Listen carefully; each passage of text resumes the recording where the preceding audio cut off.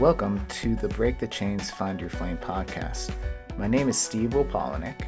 I'm a licensed mental health counselor and one of the founders of the Promethean Project. Our guests are people who have broke the chains of their limitations and found the strength of their potential. We offer their stories as inspiration and as guidance to help others navigate their quest to find their flame.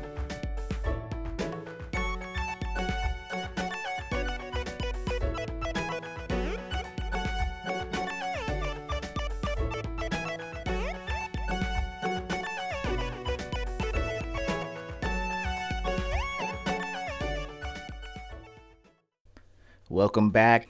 So before we get started with this week's episode, let me just point out a flaw that happened in last episode. I spoke about it being episode 24, but it was actually episode 23. So apologies out there for you who have caught that. Sometimes we make mistakes, and this is just part of it. But you are listening to episode 24. It's called The Importance of Transparency. And it features one of my good friends from high school, Perel O'Hearn. This was a really fun podcast to do. It's actually the longest podcast that we've done, close to an hour and a half long. And I think it's because Perry and I have similar backgrounds in the sense of having a passion for working with people and helping people make a change in their life. Now, we do get a little dorky in here. We talk a lot about Dragon Ball Z, and we relate some of that to our past history as wrestlers together on the wrestling team. But Perry's pretty open and really talks about his journey into what he's doing. He's currently in a van with his wife, traveling across the country while working with people online to help them make changes in their life, and still running his own gym, which is in Philly. It's called Philly Fitness. You'll hear us talk a little bit about that. And we get into depth about how to honor your gifts, how to admit when something doesn't feel right and not just chase money, but also chase your passions. And we also talk a little bit about how to make those changes. Perry has made several changes in his life, and most recently he talks about traveling to South America and partaking in ayahuasca. We're thinking about having him back for another podcast to talk about that journey. He briefly talks about it on here, but it's a really fun episode. And I think you guys will get a lot of enjoyment out of it. So I'm going to stop talking. I'm going to let Perry kind of do the talking for us and sit back and relax and enjoy the episode. In a world where humanity's potential is imprisoned and locked away, our only hope is to break the chains and find our flame.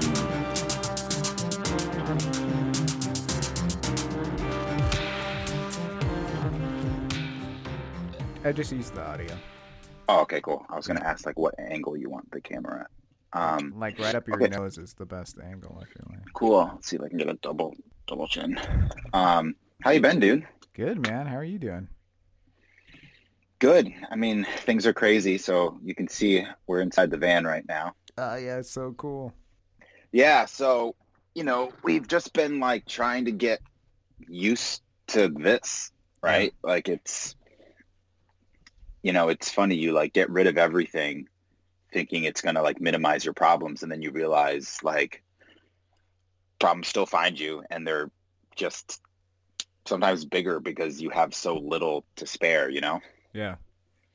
So they manifest into different things, or they carry on in different ways. Yeah, exactly. And it's like you almost put more. It's funny, like, we got rid of all of our shit thinking like, oh, this is great. Like, we don't need that stuff. We're not obsessed about it anymore. But then you get so attached to the couple things that you do have. When something goes wrong, it's like heartbreaking. Right. It kind of, you detach from certain things, but then the things you are attached to are just like Super Saiyan strength level. And then that goes wrong. And then you're just shit out of luck. A Dragon Ball Z reference. I love that. I had a kid in here I was counseling, and we talked all about the mangas and the different levels of Super Saiyan today. So it was pretty cool. I figured I'd bring it into the conversation. That's awesome. my I just like started getting back into it like 2 years ago, watching like, Dragon Ball Super, and then the Battle of the Gods and all that. And I'm super amped up. My wife doesn't know why I watch that stuff. Your wife and my wife, kind of the Yeah, same thing. yeah. Although I had to see the highlights of the Battle of the Gods. I couldn't quite find it anywhere. So, Oh, uh, it's I'll have to tag you. I found this great Instagram account. And it's probably still just the highlights, but he just like on his Instagram TV, he just edits all of this stuff and just puts it there, and you can just watch it. Which is pretty awesome because you know how that stuff goes. Like there'll be it 30 is. minutes of charging up and then like a 4 minute fight scene. You're like, Yeah. I'm down for just the 4 minute fight scene. I don't need the constant, cutbacks back and forth about what's happening. Yeah, and they start the fight at the end of the episode, and you always have to wait until the next episode to Yeah, see the next 2 minutes of the fight, and then the episode after exactly. that. And Dude, they know how to drag it out, you know? and it worked on us quite a bit. Yeah, dude, I started watching that. I remember I used to get so mad because I would always get like a half an hour TV before I had to go to Hebrew school. And I would be so frustrated because I'd be like, "Oh, I get this. Like, they're gonna beat Cell today. I'm gonna see that," and then nothing would happen. It would just be like, "Oh, they got punched, and now he's charging up." And I'm like, "Damn it! I have to wait another week." Right. But it worked. Yeah, I'm still hooked. Do you feel like that affected your mood going into Hebrew school? Like, I it mean, I needs to already end. hated Hebrew school, so I mean, it didn't make it any worse. Yeah, that's great. I love reliving those kind of things because I remember, in high school, I always tried to find a way to not do a presentation and turn it into an action figure movie as my Yeah. assignment. And my go tos were Trunks and Goku and Piccolo, and then a slew of X-Men and Spider-Man characters. When did you graduate? Because you were a senior when I was a freshman. No, I think you were a sophomore when I was a senior. I graduated 2001. So I graduated '04. So one, two. Yeah. So I think you were a senior when I was a freshman, right? How does that? Because that means the next year was two, the next year was three, the next year was four. Oh yeah, you were. Yeah. Yeah. Yeah. So you were 4 years ahead of me. That's crazy. One of my fondest memories of you was, I think, Uh-oh. obviously wrestling, right? Like Yeah. wrestling was always a memory we had. Uh, so many wrestling memories. But I think we were at a party one time, and we had just signed the contract for Spoon, just saying that we wouldn't imbibe in anything or anything like Oh yeah. that. And obviously, we're at a party. I was never much of a drinker or anything, but I remember there was a couple people there who were on the wrestling team, and we had just signed it that week, and they were like, "Yeah, I signed it, but I don't care." It's just I wonder what he's up to nowadays. I've thought about this a lot, because the last time I Because saw he was a him was a couple years into college. I actually did see him mm, at the town beach, and I'm not sure what he was up to, but I remember Teaspoon being around, his yeah. son that we called Teaspoon, and his wife was always doing the taping and stuff for us, and Yeah. you know Yeah, he was a good dude. Like he was like he actually cared and like tried to like not only just like make us better people, but like also like his training was good, right? As opposed to just being like my football coach was just like destroy your body.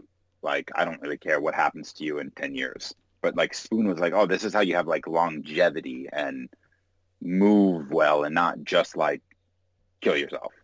yeah, I actually I think at the time he's a solid dude in the sense that he really had his priorities straight, and he really was invested in really teaching us the material. I had him for the last 2 years of my 4 years wrestling.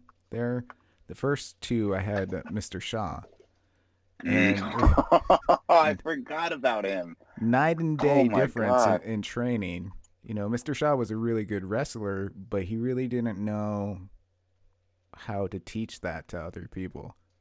Dude, I had him for AP Calc, and same thing. He was really probably good at math, but he did not know how to teach us.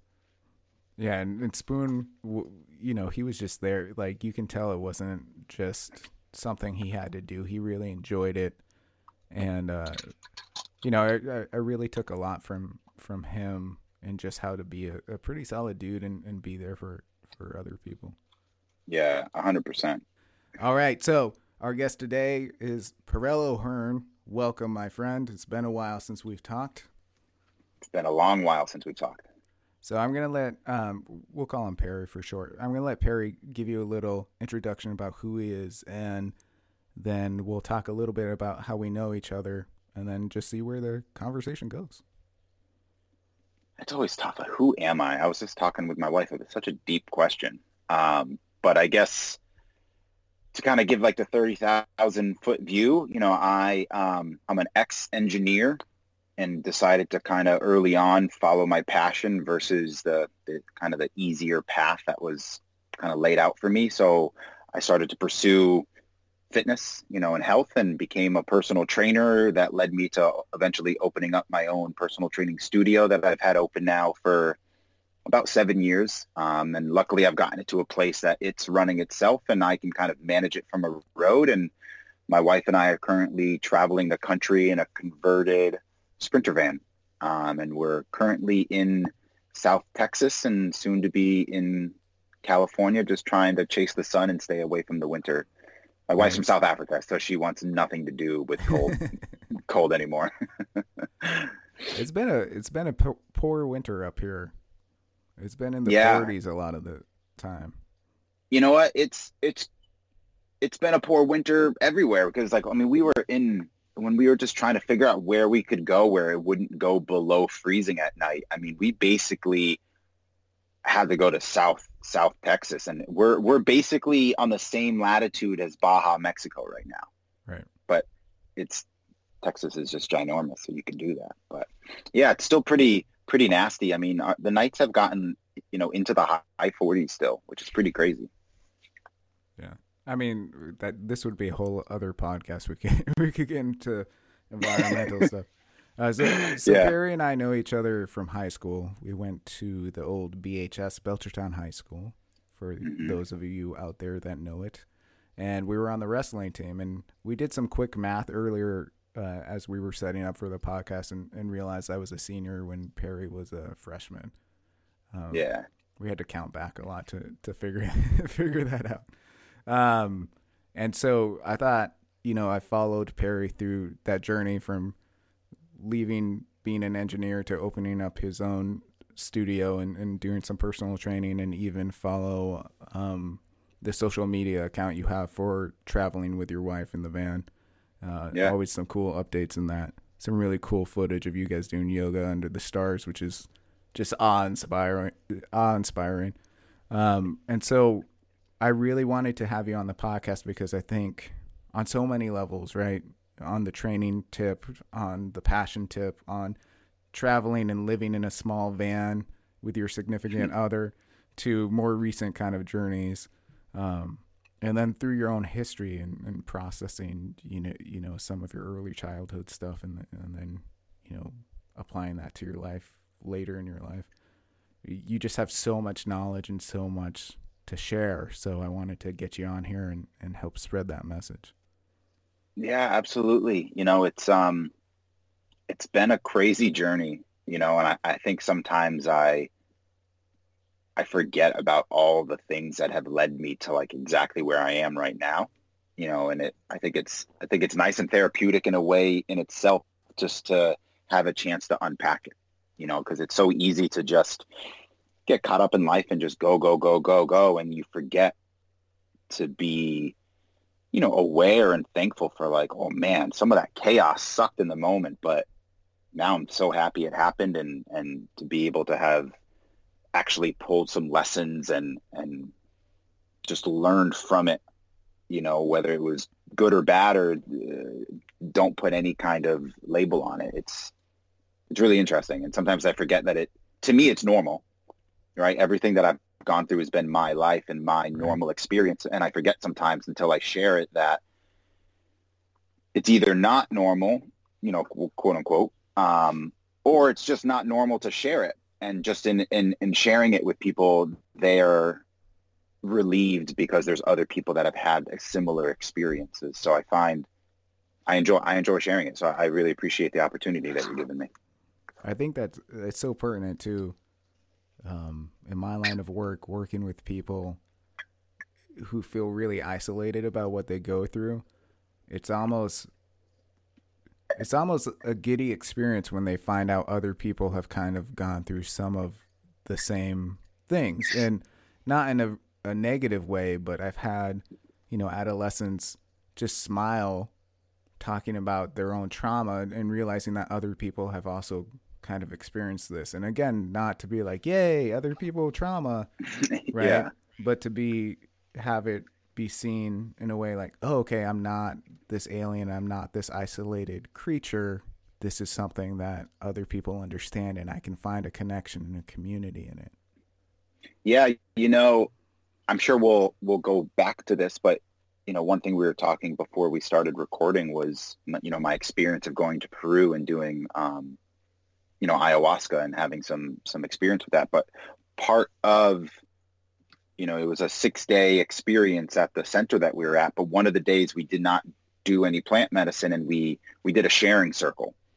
And it's like something you would have kids do, right? Someone had a talking stick or a sharing stick, and they were allowed to share and nobody else was. And we kind of just passed it around as people wanted it. And at first, I thought, oh, this is such a stupid thing. Like I'm a grown up and I just flew all the way to South America to have a sharing stick, right? But it was massively moving. And one of the biggest takeaways was like, man, everyone here feels so isolated and weak and embarrassed by their baggage. But like, as we went around and started sharing, it was almost like a level up syndrome was happening, and not in a bad way where like your friend wants to one up you. It was in a way of like, wow, look how vulnerable you were.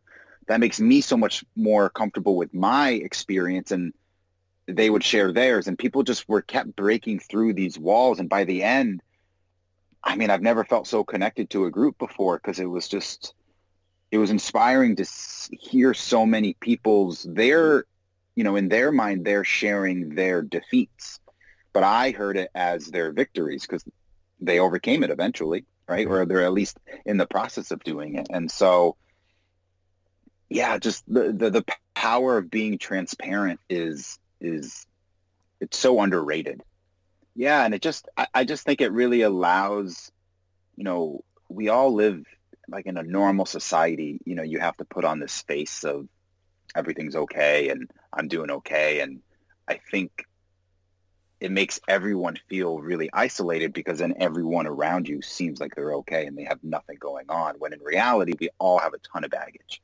And so like doing this simple sharing circle was such a powerful experience, because I got to see, 24 other people who all have crazy stories, and some were so traumatic and chaotic to deal with as adults and as kids. And, some were just traumatic, to them, but I could really relate to it. And just seeing everybody come through out on the other side, but just knowing, look, everybody's had something, and we all carry that with us. And it really brought the entire group together, and it actually led to really more powerful, ceremonies later in the week, because I think we all felt a deeper connection with one another. And I think that's something that I really wish society as a whole, especially with social media, would do more of. It's just be more transparent, and not in a way where you're just complaining about life, but being able to look at it objectively and then share it and say, this is what I'm going through. This is what I think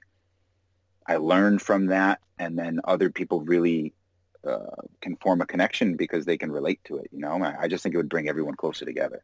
Yeah. And I think first of all, that's an awesome experience, and thank you for sharing it. And I think the talking stick is such an interesting concept when you think about it. And the ability to not think about what your next sentence is going to be and actually have to wait to talk until you get the stick and share. I think, it's a simple device, but I also think it frees our minds up to not feel like we have to interject or what am I going to say when they say that, or how am I going to respond to that? And you can actually be and listen, and it really transforms. When you get the talking stick, it transforms your input into the group as well. Yeah, and I think what's nice is when you're sharing, there's not necessarily going to be a response. You're just saying your piece and everyone says thank you, and then someone else shares theirs. And you don't have to worry about feedback that may be triggering in some way or another. Everyone is just literally just sharing, and it was really awesome. I really hope more people can put themselves in a situation, even if it's just hanging out with friends and implementing something like that, where you can just share and be honest and real about whatever's going on that you may want help with, or maybe you don't, and you just want to be able to get it off your chest, Yeah, and I think, what you were saying about social media, that's a hard avenue to do that in, because if you are open and you are vulnerable, either you can get some support depending on who's responding to it, or you might be judged for, oh, why are you airing all this stuff? Oh, you just want drama, you just want attention. When in reality, sometimes it really is people just putting it out there to try to connect with people, or putting it out there because they have to tell something. Yeah, I remember my first post that I did that was really raw. And it was a year after my dad died. I was about to just go on a date. It was before my wife and I met. And I didn't really cry when my dad died. I kind of just, I don't want to say I was happy. I wasn't happy he died, but it was a closure to a really difficult chapter in my life, right. My relationship with my father. And he also, he was homeless for 20 years, an alcoholic. So I was also kind of relieved that his pain was gone. And so I wasn't necessarily sad. And for whatever reason, a year later, I went out to celebrate my birthday, but he died 3 days after my birthday. And it just hit me like a ton of bricks. And I just started bawling my eyes out. And I just took a picture of my face crying, a very ugly cry, and just posted basically like, hey, I'm heading out to celebrate my 28th, but my dad died and I'm sad. And, I never, while it's good to have the closure, right? Like I was like, I'll never know what it's like to have Thanksgiving with my dad, or enjoy a beer with my dad, or go, just tell my dad about anything. He won't be at any of my weddings. He won't see my kid, and I just recognized like all that stuff is gone, and I'll never know what it's like to celebrate a Father's Day or any of that stuff. And I just kind of put it out there. I didn't know what was driving me to do it. I just posted the picture, with the caption, and then I just put my phone away. I went out on my date, and, at that time, not that it matters, but, my posts would get, maybe 20, 30 likes or comments or interactions or whatever. And like 2 hours later, I just checked my phone real quick, and I had like 500 notifications, and it got shared dozens of times, hundreds of comments, dozens of messages, everyone just pouring support. And, if they didn't know the story, they were blown away. If they did know the story, they were so supportive of my bravery, kind of quote unquote, for sharing it. And then I had a bunch of people reach out to me privately about their relationship issues with their dad, and I literally just got a message a couple weeks ago. One person that saw that post messaged me because his father kind of abandoned him and didn't approve when he came out of the closet. And it had been a decade, and he was just wanted to pick my brain apart about like, how do you forgive and how do you kind of reconnect with that? And we just had, I was training some of his friends. So we just knew each other through social media. I'd never met him before, and we got coffee and we talked a little bit. And over the years, he started to form a relationship with his dad. And he told me his dad just passed away, but, he really formed a new relationship with his dad. And there was a lot of love, you know, in the end of the relationship. And he was like, that never would have happened if we had never connected. And the only reason why we ever connected was that post, you know, and it's a crazy ripple effect that can happen when you're actually transparent, you know, but like you said, it's super scary, you know, because it makes you vulnerable. That's amazing. I remember that post because I think that for me, that was the first really transparent, vulnerable post that I saw of yours. And really, I feel like why I make it a point to not stalk you. That's too strong of a word, but to always be mindful of, oh, what's Perry up to? Because I really enjoyed that. And you've had more posts since and really along the same vein, and your openness and vulnerability are really something that I admire. And so I appreciate that. I'm not surprised that you had that response from that person, because it is, you know, as men, it's definitely, as anyone, but specifically as men, it's very, you know, society's telling us not to be open, to not share these things, or, you know, stuff it down, or you know, the old way of thinking is pull yourself up by your bootstraps and just toughen up or cowboy up.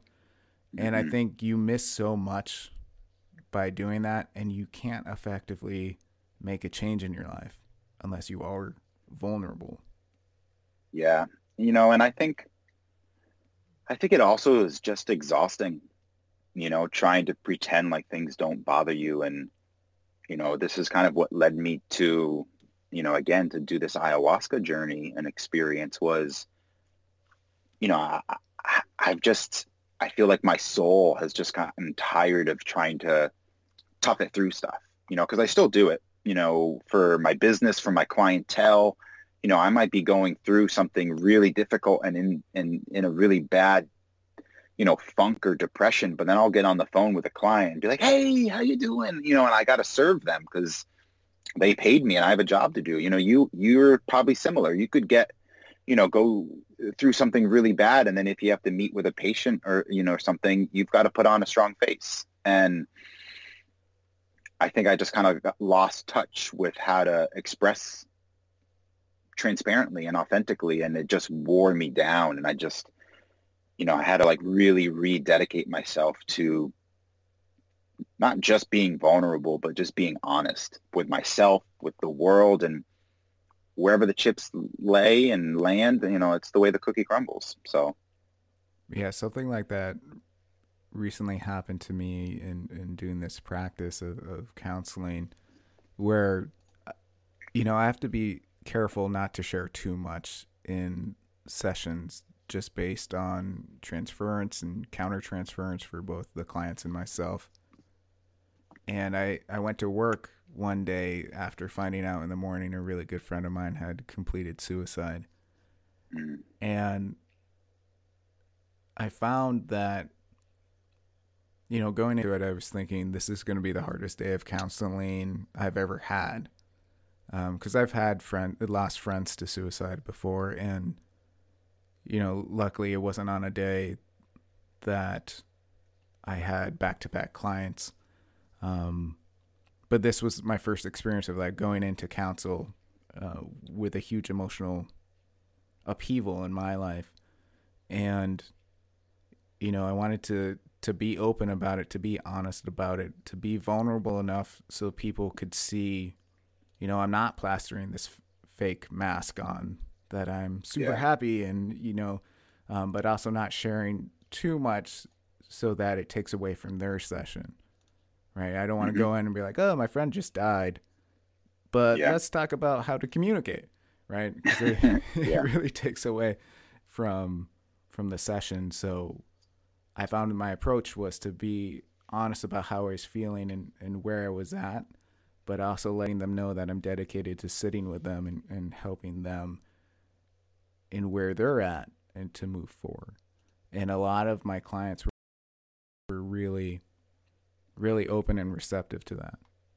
Yeah, I think that's a beautiful way of approaching it, you know, and that's a win-win, right? You know, a win for you, a win for your soul, a win for the client. Like, you know, you find a way to just, yeah, just be honest, right? And it's like, you're not trying to take away from them, but you're also not trying to take away from you. You're just like, this is the reality of the situation. I'm here. I'm ready, but I want you to know, like, maybe I'm not 100% right now, you know, but I'm giving you my all.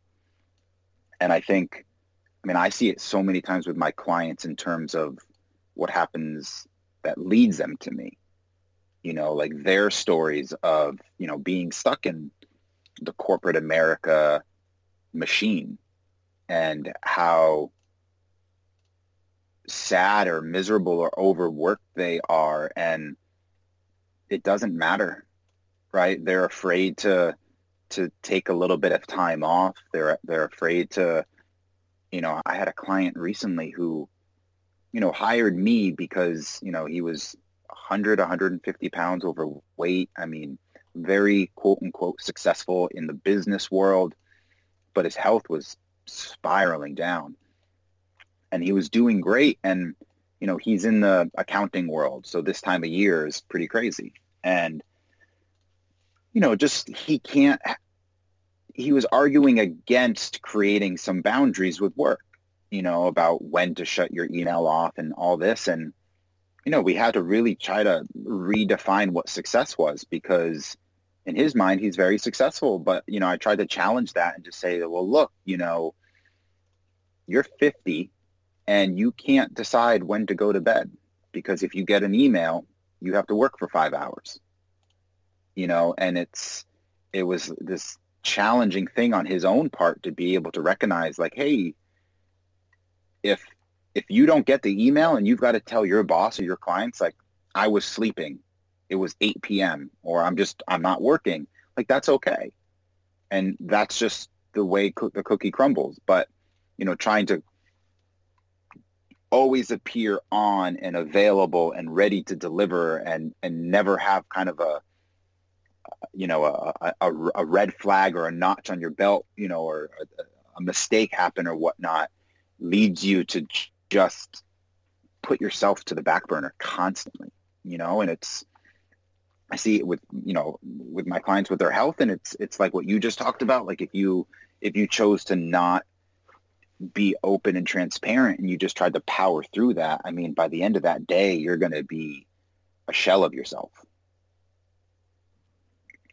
And I just think it's super important to just be real and honest. And I think it actually does create a lot more respect with all the parties that are involved. You know, people, I hate to use the example, but it's kind of like if you have a dog, like you need to have, I'm the owner, you're the pet, right? These are the boundaries. There's still so much love in there, but if you don't train your dog, it's chaos, right? And I think it's the same way, like we train people on how to treat us. And I think if you can create those boundaries through just being transparent about what you think is okay and what's not okay and where your mental state is or your emotional state is, and it's all done in a respectful way, they'll actually be more appreciative because they understand those boundaries and those rules because they probably want them too. But everybody's afraid to be honest. So everybody's just stuck in this whirlwind of a, you know, kind of like a make-believe space, so to speak, if that makes any sense. No, it makes a ton of sense. And, you know, it's almost like chasing an illusion. Yeah. Right. This concept of being able to be on 100% of the time, or, you know, my success is tied to being near perfect in this one aspect of life.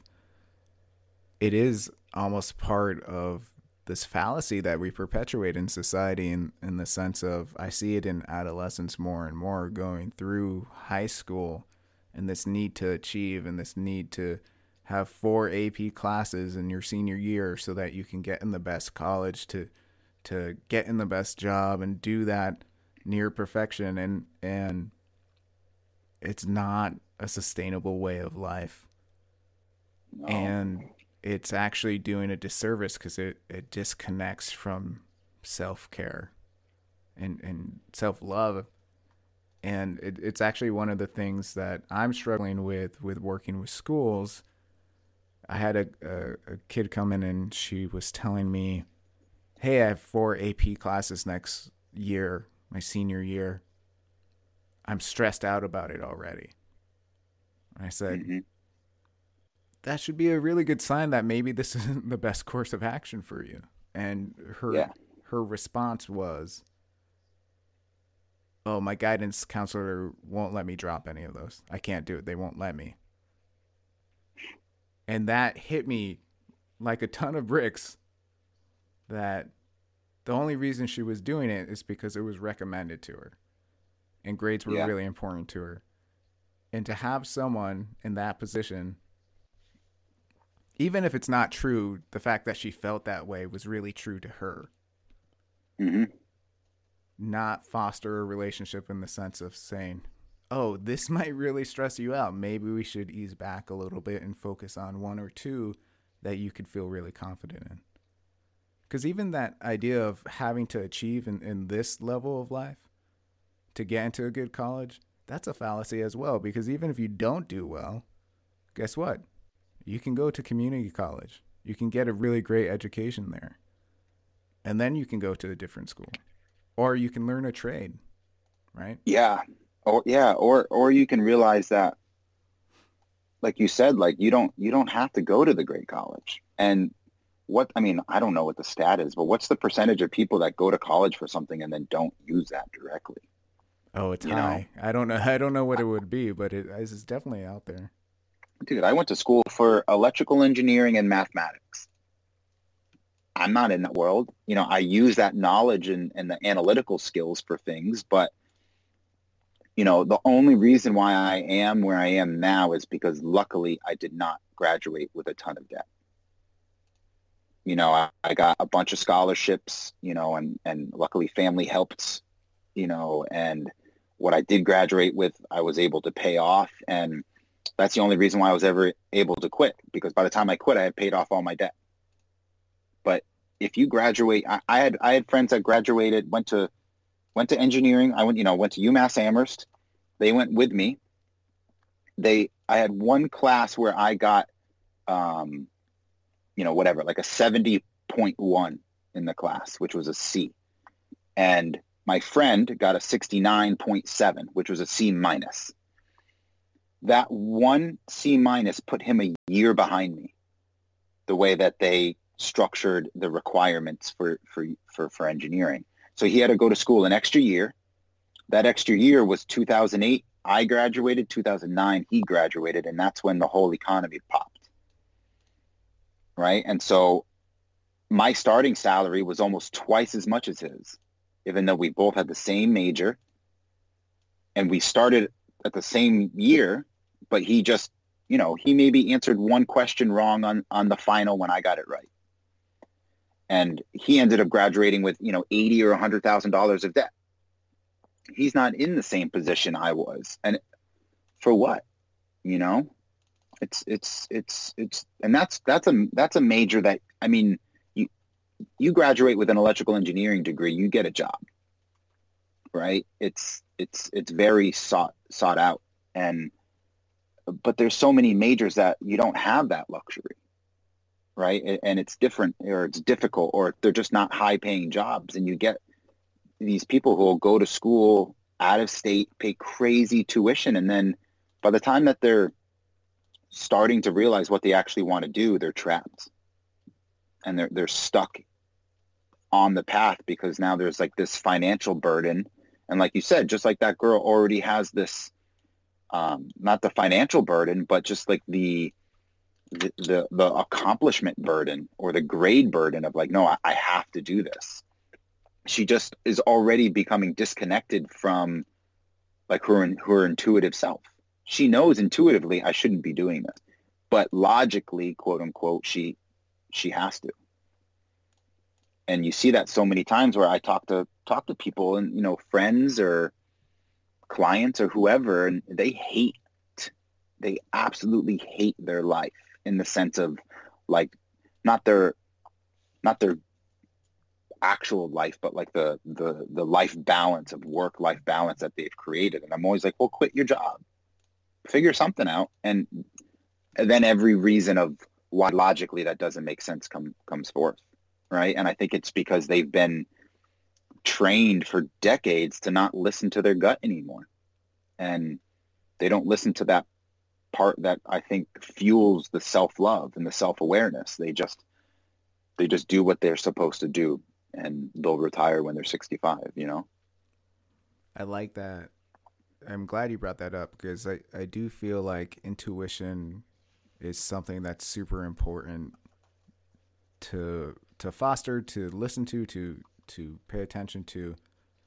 But I think it, a lot of times it gets associated with a holistic sense of practice or these things. I know you're into, meditation and yoga and things of these nature, as am I.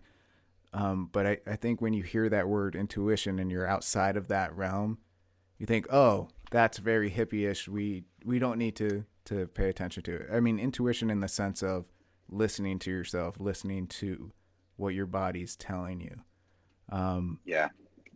And I think when you do that, you kind of create this sense of dis-ease inside of yourself that fosters negative thought patterns, that fosters these things that hold us back and can lead to poor life choices, or can create stuck energy in our body and create these negative feedback loops and trauma responses.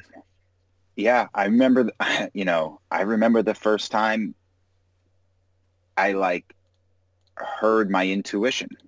It's actually what led me to quit my engineering job. I forget. Do you have a motorcycle license or? No, I don't. Probably good. Don't get one. But so, I did, and I was coming home from work on my motorcycle, and, I was the typical, I mean, you know me from back in the day, but I'm an adrenaline junkie, so I've done wheelies. I've sped far beyond 100 miles an hour. I mean, I never had a problem with it. It was fun, right? Stupid, but fun. And I came home, I was on my way, coming home from my engineering job, driving on 93 South in Boston, and I was shaking. Immediately, I got on the bike, quickly merged on the highway from my office building, and my legs are shaking, my hands are shaking. My heart rate was pounding. And every time I would turn, my head to look at a car, check my blind spot, I would out loud yell, look ahead, you're going to hit something. Look ahead, you're going to crash. And, on a motorcycle, if you're tense, like the insides of your legs start to cramp because you're squeezing the motorcycle. And I was panicking. I could not calm my heart. And I was going, 70 miles an hour. I was just going with traffic. And finally, I said out loud, you know what? If I hit something right now, I'm okay with it. If I die right now, I'm okay with it. And I just relaxed. 30 seconds later, a metal, like a Volkswagen Beetle style bumper was in the road. I was in the fast lane. A truck was in the middle lane. The truck hit it. It spun, ricocheted, and the bumper went through my front tire, and I got thrown off my bike at 70 miles an hour. Hit the ground, just tumbling. And the whole time I'm in the air, I was like, I can't believe it. I knew this was going to happen. Why didn't I go off an exit? And, I hit the ground, hand, elbow, shoulder, face. My helmet was half tar. My gloves and all my jackets just burnt off my hand and my body. And luckily I got away injury free. Stupid lucky. But I really think because I was relaxed, it saved my life, right? Because I got thrown off the bike. I kind of knew how to hit the ground and tumble with it, but I wasn't stiff. So I didn't slide. I didn't get road rash. I didn't break anything. I tumbled left into the Jersey barrier versus right into rush hour traffic. It was a crazy, crazy experience because I knew something was going to happen. Like deep down, intuitively, I knew something bad was about to happen, and my body was reacting before my mind saw it happen. And that was a Thursday. And deep down, I knew I wasn't happy with my life and I wasn't happy with my job. And on Monday, I quit. Right? It was just like, you know what? I could have lost everything. I'm not going to wait around anymore. Right? Like I'm going to start actually doing things to fulfill me. And so I just quit my job. Right? And I got a job. I went from having a top, a secret level security clearance working 2 months out of the year in Hawaii for a top, missile defense company to making $9 an hour as a personal trainer starting off at a gym, with no health benefits or anything. Right. And I think when you actually start listening to your intuition, you're surprised by what makes sense. Right. Yeah. Logically it didn't make sense, but in terms of my heart and my soul and my just energetically, it made all the sense in the world. And I wouldn't be here otherwise, right? I would probably be miserable in a job that just didn't fulfill me, 10 years later. It's so powerful. And I agree with you. This insight that we can foster, our body is amazingly adept in realizing there's, if we cultivated an imbalance or something that's not making sense to us. And, this is all nervous system reactive, right? And so yeah. Your nervous system, that's its job, is to filter all this information. And whether it's, sensory stuff or environmental stuff, or it's just like, dude, you hate this. You're not happy. Yeah. And sometimes we do have to shut off that logical kind of, but I can pay my bills. I have this cool stuff I've achieved, and listen to that heart, soul. Listen to that part of your brain is like, but this isn't what you want. And so to go from that to personal training it's a huge shift. So I've always been interested. What drew you to personal training? What was it? What was that connection for you? It's so funny how things happen. So I ended up moving closer to work. Like I sold my car. I just had the motorcycle and a bicycle. And I had this really convenient kind of like triangular commute, or pattern where the rock climbing gym was a mile from my house, a mile from the rock climbing gym was work. And then, the other 2 mile path home or whatever was where I food shopped. And I just did that every day.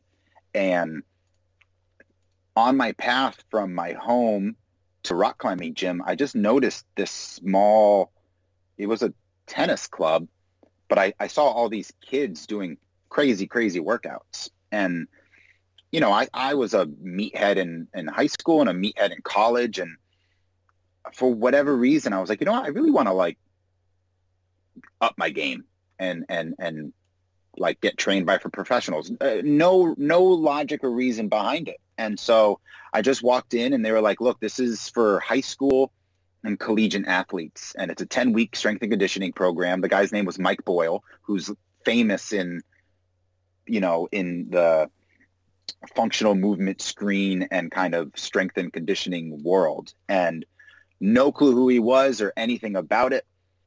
I remember it was $1,000 for a 10-week kind of group program. They were already in week 2.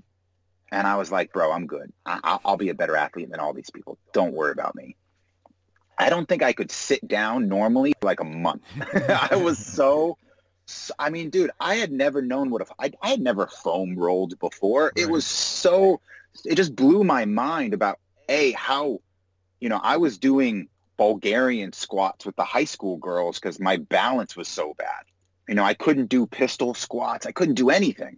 I could deadlift and bench press and do pull-ups like that, the basics. Right. So I was so blown away by how, almost like impractical my strength was that I really wanted to learn more. And I found a place I could go to night school to become a personal trainer. And so I was going to my engineering job full time, and then I would go 5 hours a night to night school to become a trainer.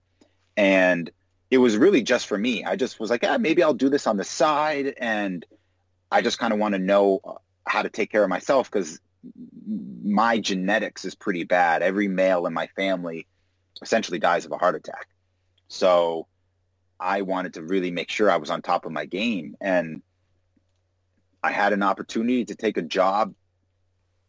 There was through the school, they try to do job placements and everything. And I wasn't really trying to pursue it because I had a great job and I knew I would just do this as a hobby. But then I quit my job and I immediately just started applying to personal training jobs and I got one, and then that didn't even work out, right? I hated it at first. I was making, like I said, $8, $9, $10 an hour. It would cost me more money to commute on a weekly basis than I was making training people. So what brought me to Philly was I was going to go to med school because I was like, that's a good balance between helping people and making money. Like I'll just go to med school. I'm going to stop you. Hold on. I'm going to stop you right there. I have to pee and then we'll come back. Okay. All right. I'm back. I was super worried that if you had AirPods on, I was going to just hear you peeing the whole time. No. Honestly, I was considering finding a container of some sort, but I was like, the microphone's gonna pick that up. That's a little bit too loud, so I'm not quite ready to be that vulnerable on the podcast. It's all good. I appreciate that. So you went to Philly because you want to go to med school. Yeah, I basically was like, I want to help people, but I also need to earn a living, right? And I just couldn't pay my bills with the job that I had. And, it's funny, I got offered 2 jobs as a personal trainer, and I won't necessarily say the business names, but one was a really high-end, large gym, not like a studio, and the other one was like a nice small studio. And I went away from the money purposefully. One of them I could have easily made $100 an hour. The other one I was making 10. And for whatever reason, I associated a lot of my sadness around money because I picked the major that made the most out of college. I picked, the job offer that offered me the most out of school. So I was always chasing money. So I was like, let me go the other way. Well, money doesn't necessarily make you happy, but being totally broke doesn't necessarily make you happy either. And so I was like, you know what? I'm smart. I have an engineering background. I was like, let me get into like some neuroscience, stuff through the medical route, and I can make really good money, really have a big impact on people's lives, and it's a win-win. So I ended up getting accepted into UPenn and Northeastern's like post-bac program. I could take a couple of the gen eds that I needed, and as long as I tested well, I'd get kind of fast-tracked into their med school program. Oh, cool. And I took 1 day of organic chemistry at UPenn, and I dropped out. Dude, I got to tell my wife, she had a forensic science bachelor's, and she said that was the worst class ever. What's funny is it wasn't even the class, because we were just getting our beakers and like all of our lab equipment. And I just realized I didn't want to pay $8,000 a class and go into debt. Again, I had no debt at that point. And take all this debt on and just be in school for another 6 years and then a residency and all this other stuff. And I was just like, you know what? I just don't know what I'm going to do, but this isn't the solution. Again, I was like, I'm just chasing a title, like I chased the title of, graduating with honors. I chased the title of engineer. I chased the title of, XYZ. I was like, I'm just chasing the title of doctor now. Like, I just want everyone to look at me and be like, holy shit, you're a doctor? Like, that's crazy, man. Like, how'd you do that? And an engineer? And so I just dropped out. And I didn't know what I was going to do. I was literally writing to people who own yachts and being like, I can kind of cook. I can take photos. I'll work you out. Like I'll do whatever. Just give me a job. I applied to Alaskan, the Alaskan crab fisheries and Oh stuff yeah. like that. Like I didn't know what I wanted to do. I just kind of knew I didn't want to do what I was doing, and I was like, I don't know what's the right turn, but I can feel what's the wrong turn, and I'm just going to trust myself. And I kind of just kind of went like a couple years of just making a bunch of decisions that didn't make sense logically, but just felt right. And it just all worked out. And I think it always does if you just trust your gut in that sense. And obviously work hard. You can't just quit your job and be like, I'm going to win the lottery. Like it doesn't work that way, right? Like you need to put in the work and effort and grind, because it was a long couple years, but I finally found a passion, and when I quit, ultimately what I ended up doing was I realized like, look, I just need to start personal training in Philly to make ends meet. Like I just need some money while I figured out it's really easy to get a job as a trainer versus getting a job and finding a place that wants to hire an engineer, right? And just and an engineering firm that meets my specialty and my interest and all that kind of stuff. It's just an easy process to walk into a gym. You guys need a trainer? Cool. I'll start Monday. Great. And that's what I did, right? I just walked into a place. I told them I'll be your best trainer you've ever had. Just give me 6 months. And they were like, you seem super cocky. Good luck. Yeah. And after 6 months, I was the top trainer, right? And I was the big wig, so to speak, at that place. But it was literally only because I freaking loved it. I loved helping people and working with people and meeting people and just like seeing people's face light up when I came into the gym and I was able to help them and answer their questions. And it was just fun. For the first time, I actually had fun working. I wasn't in a cubicle. And in 6 months, I was the top trainer, and after 7 months, I quit because it didn't feel right anymore. And that's when I decided to start doing my own thing. And, luckily, I haven't had a boss since. And that's kind of what sparked. Yeah, that's kind of like what sparked even a deeper dive into this thing that we call, I guess, maturity. If you can call me mature. But, not having a boss and solely depending on yourself is such a giant life lesson, It really is.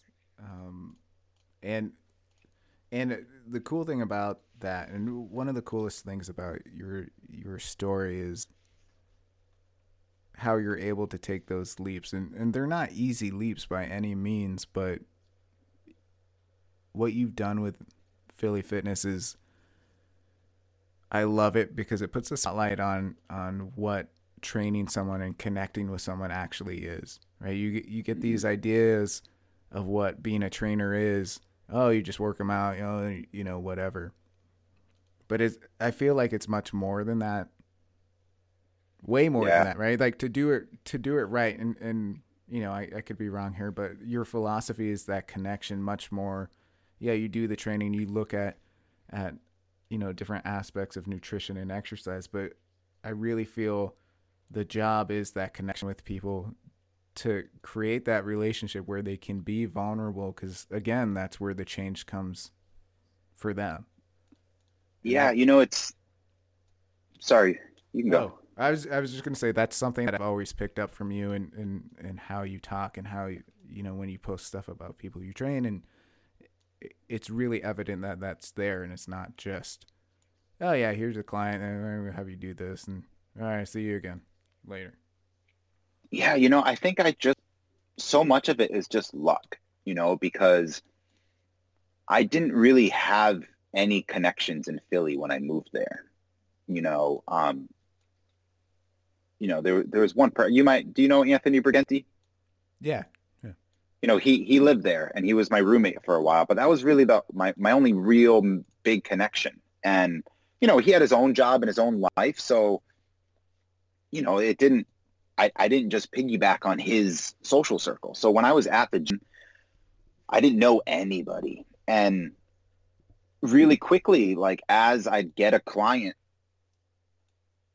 I would become fascinated by them and, obviously like the gossip around the gym and then the town and, oh, hey, you definitely got to go. You got to go to this place. You don't know where to go. Like go to this bar. My friend owns it. And, I always wanted to make some kind of like spider web map to be like, here's the first person I trained and here's all the connections that I made from them, because it was amazing. I mean, I went from, training the installer of Comcast equipment, right, to the person responsible for building the new Comcast tower in Philly, and what I loved about the gym was someone's corporate status or bank account does not transfer to the gym, right? And I would have clients who had Ferraris who were jealous of the person that had to bike everywhere because of their physical capability. But then I see the person who bikes everywhere jealous of the person with the Ferrari when they go outside, right? And it was just this, I just recognized the gym was just this level playing field. It doesn't matter what you do outside. The gym's the gym. And what's funny is when I first started training people, I didn't put a lot of effort into helping them in like a holistic fashion. I had a real interest for their story and I enjoyed the conversation, but I was just there to totally kick their butt because that's like all I really knew. And I was like, if I almost make them puke or maybe make them puke, I'm helping them.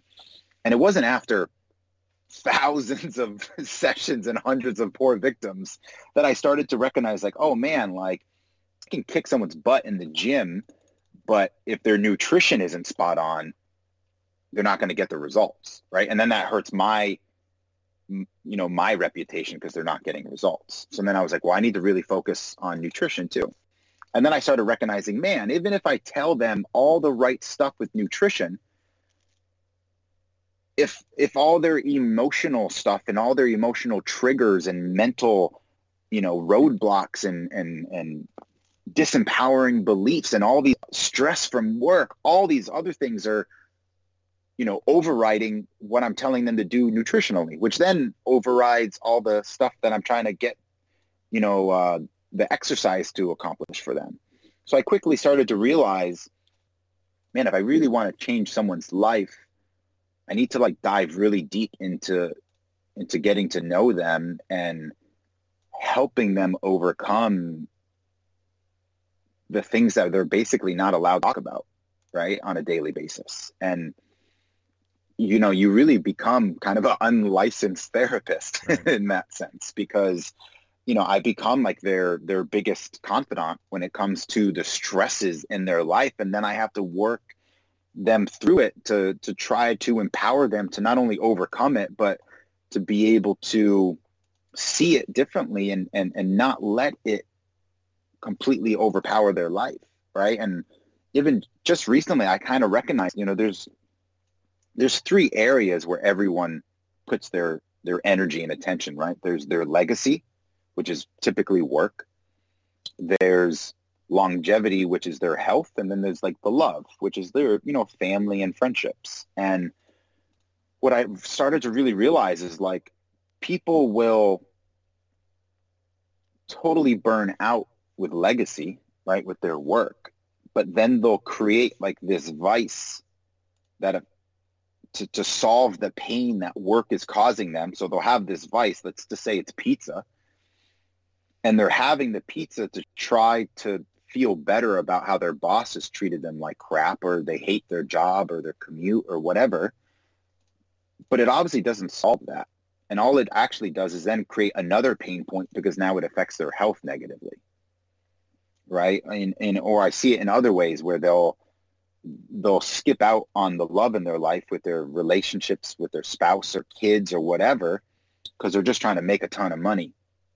And so now all of a sudden they're going through a divorce, which adds to the pain and all these things. And so I started to recognize I needed to be able to help people find the proper balances, but also address the things that bother them, but keep it within the same category. Like okay, work is stressing you out. Let's find a way to alleviate that without ruining your health. All right. Without ruining your relationship, but doing it in a way that also doesn't disempower your desire to create a really powerful business or whatever it may be. And it just, again, it just through my journey, I just started to recognize like how powerful that intuition that is, and that emotional awareness and the self-awareness and self-love is. And it's because it's so lacking, people get stuck in this logical pattern of like work, legacy. And they just put everything else on the back burner. And then I've just witnessed how that really affects them. And then they end up coming to me because they've hit some rock bottom, and I think if you can find that real true balance and not push so heavy into one category, you can actually quote unquote have it all.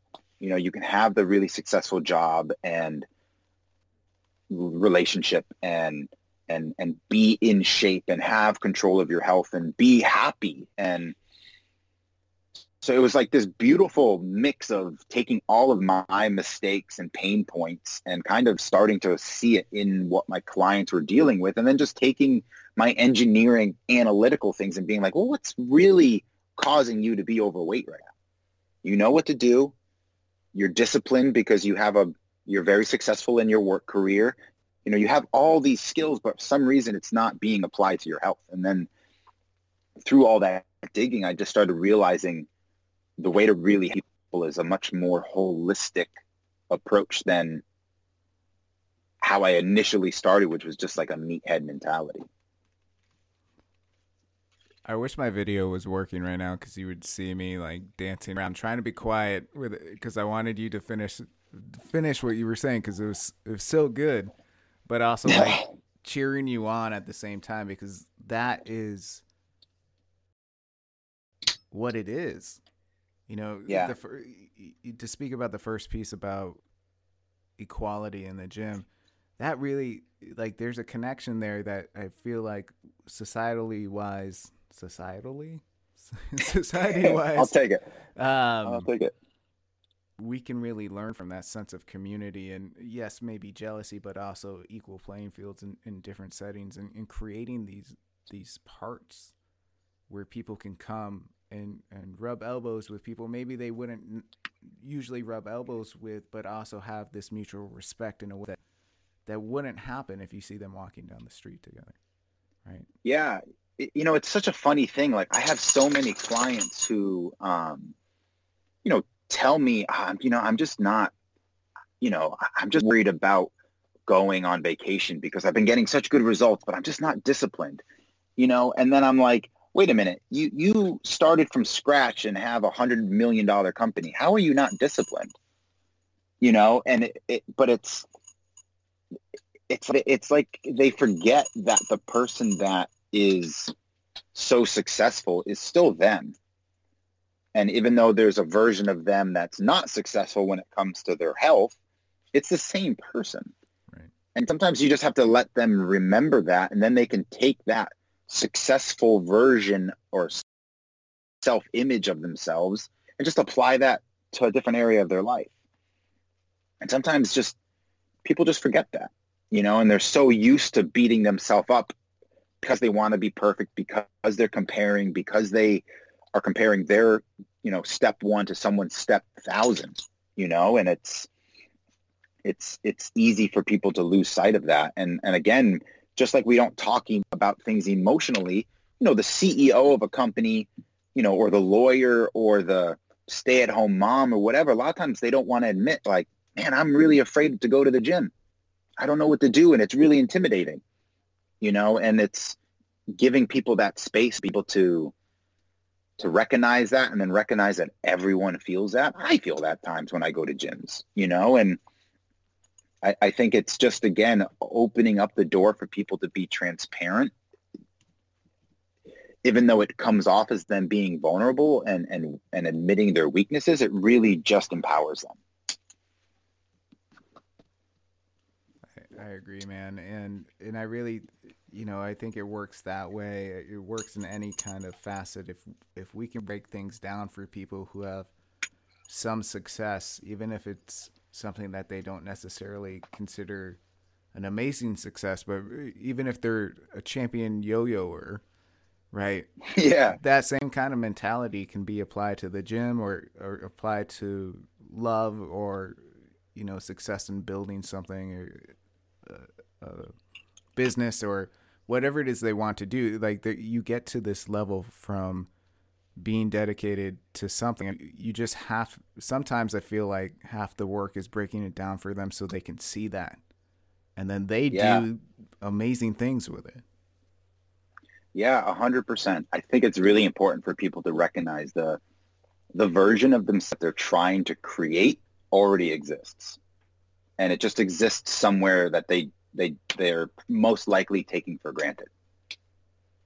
And if they can find that and see that and start actually believe that's them and have that self-image of, oh, I am super disciplined and dedicated and smart and intelligent, then okay, apply that to business, apply that to relationships. And, if you're super confident about your ability to play Fortnite, then, but you're, really intimidated by the gym or by girls or boys or whatever, like realize there is a version of you that is super confident and skilled and talented and up to. So just find that version of yourself and just figure out a way to apply that to this different area of your life.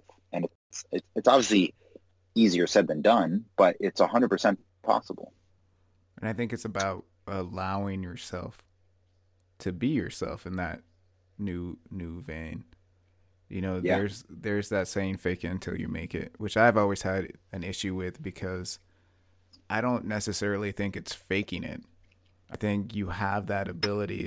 It's you get stuck by not allowing yourself to do it. Yeah, I think it's almost not fake it till you make it. It's like believe it until it's fact. Like if you believe you're going to be successful, like I knew I was going to be, the number one trainer in Philadelphia. I just knew it. And I was not going to stop until it was a fact. And then, I became the most sought out trainer to the point where I had to create a team beneath me to support the demand, and if I never believed that was possible, I never would have achieved it. Right. So you have to be able to envision it and not just see it and not just say it, but you have to actually believe that it's going to happen, and again, just like I had a similar experience on this ayahuasca journey where, I kind of asked the spirits and I asked the plant medicine to help me not believe in love, but know love is a fact. Because for me, even though I've been surrounded by people, I've always had to battle with anxiety and depression and feeling very lonely. And I was like, I believe in love and I believe I love my wife, I love my friends and my family. I just didn't know it as a fact. Like it wasn't in my bones. I don't have to believe in gravity. It's just a fact. Unless you're a flat earther, right? Which I won't get into. But, it's just a fact that if I let go of something, it falls. I don't have to believe in it. And I wanted to know love and happiness as a fact. And that was really what I wanted to learn from my experience. And I did, and it's really helped so much, from my relationship with my wife to, my focus on creating a new business to, just this experience of living in a van. I mean, it's reshaped so many things, but I think it does come from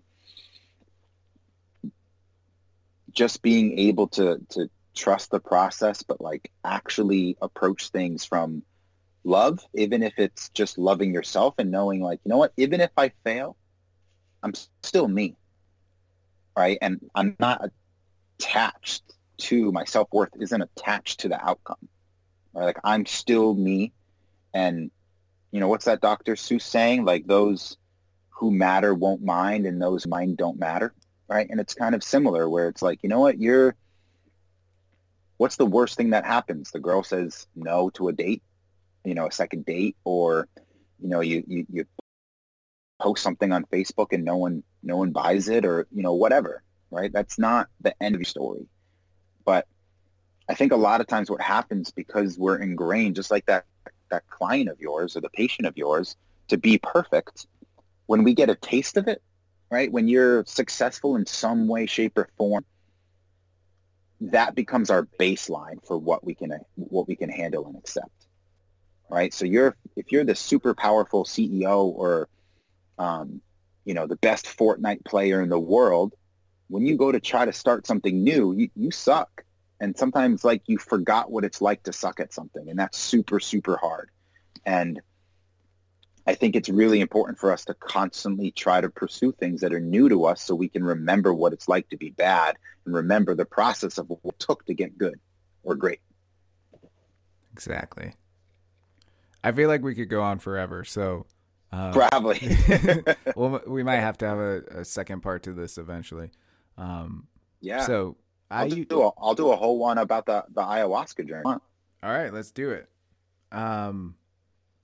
Yeah, that would be really cool. I do have some questions about that, but I do want to honor, you know, that the listeners have stuff to do. And totally. You and I could probably talk hours about this and Goku and how terrible he was as a dad. And Piccolo's a much better dad to Gohan than Goku is. Whatever. Gohan's a bad fighter, so. I do want to finish up with 2 questions for you. I end the podcast with this. Simple question. So I'll say them together and you can pick how you want to answer them. So the first question is, if you could have any superpower, what would it be and why? And the second question is, what do you think your superpower is? Oh man, I'm on the spot now. So I'll start with the latter. I think my superpower, and I'll see what my wife's face is to see if she approves or not. But I think it's my ability to, oh crap, I don't know. Probably connect, you know, both in the sense of like my ability to connect with people, but also connect others to each other, you know, and I've kind of always thought of myself as like the center of the spider web where everything is connected through me in one way, shape, or form. And I take a lot of pride in being able to be, you know, introduce people to each other and just be like, you know, go have a great life, or, you know, create a business or talk to each other, whatever, or just being able to be the person that really connects with someone immediately because I can relate to their story and have empathy and sympathy for them.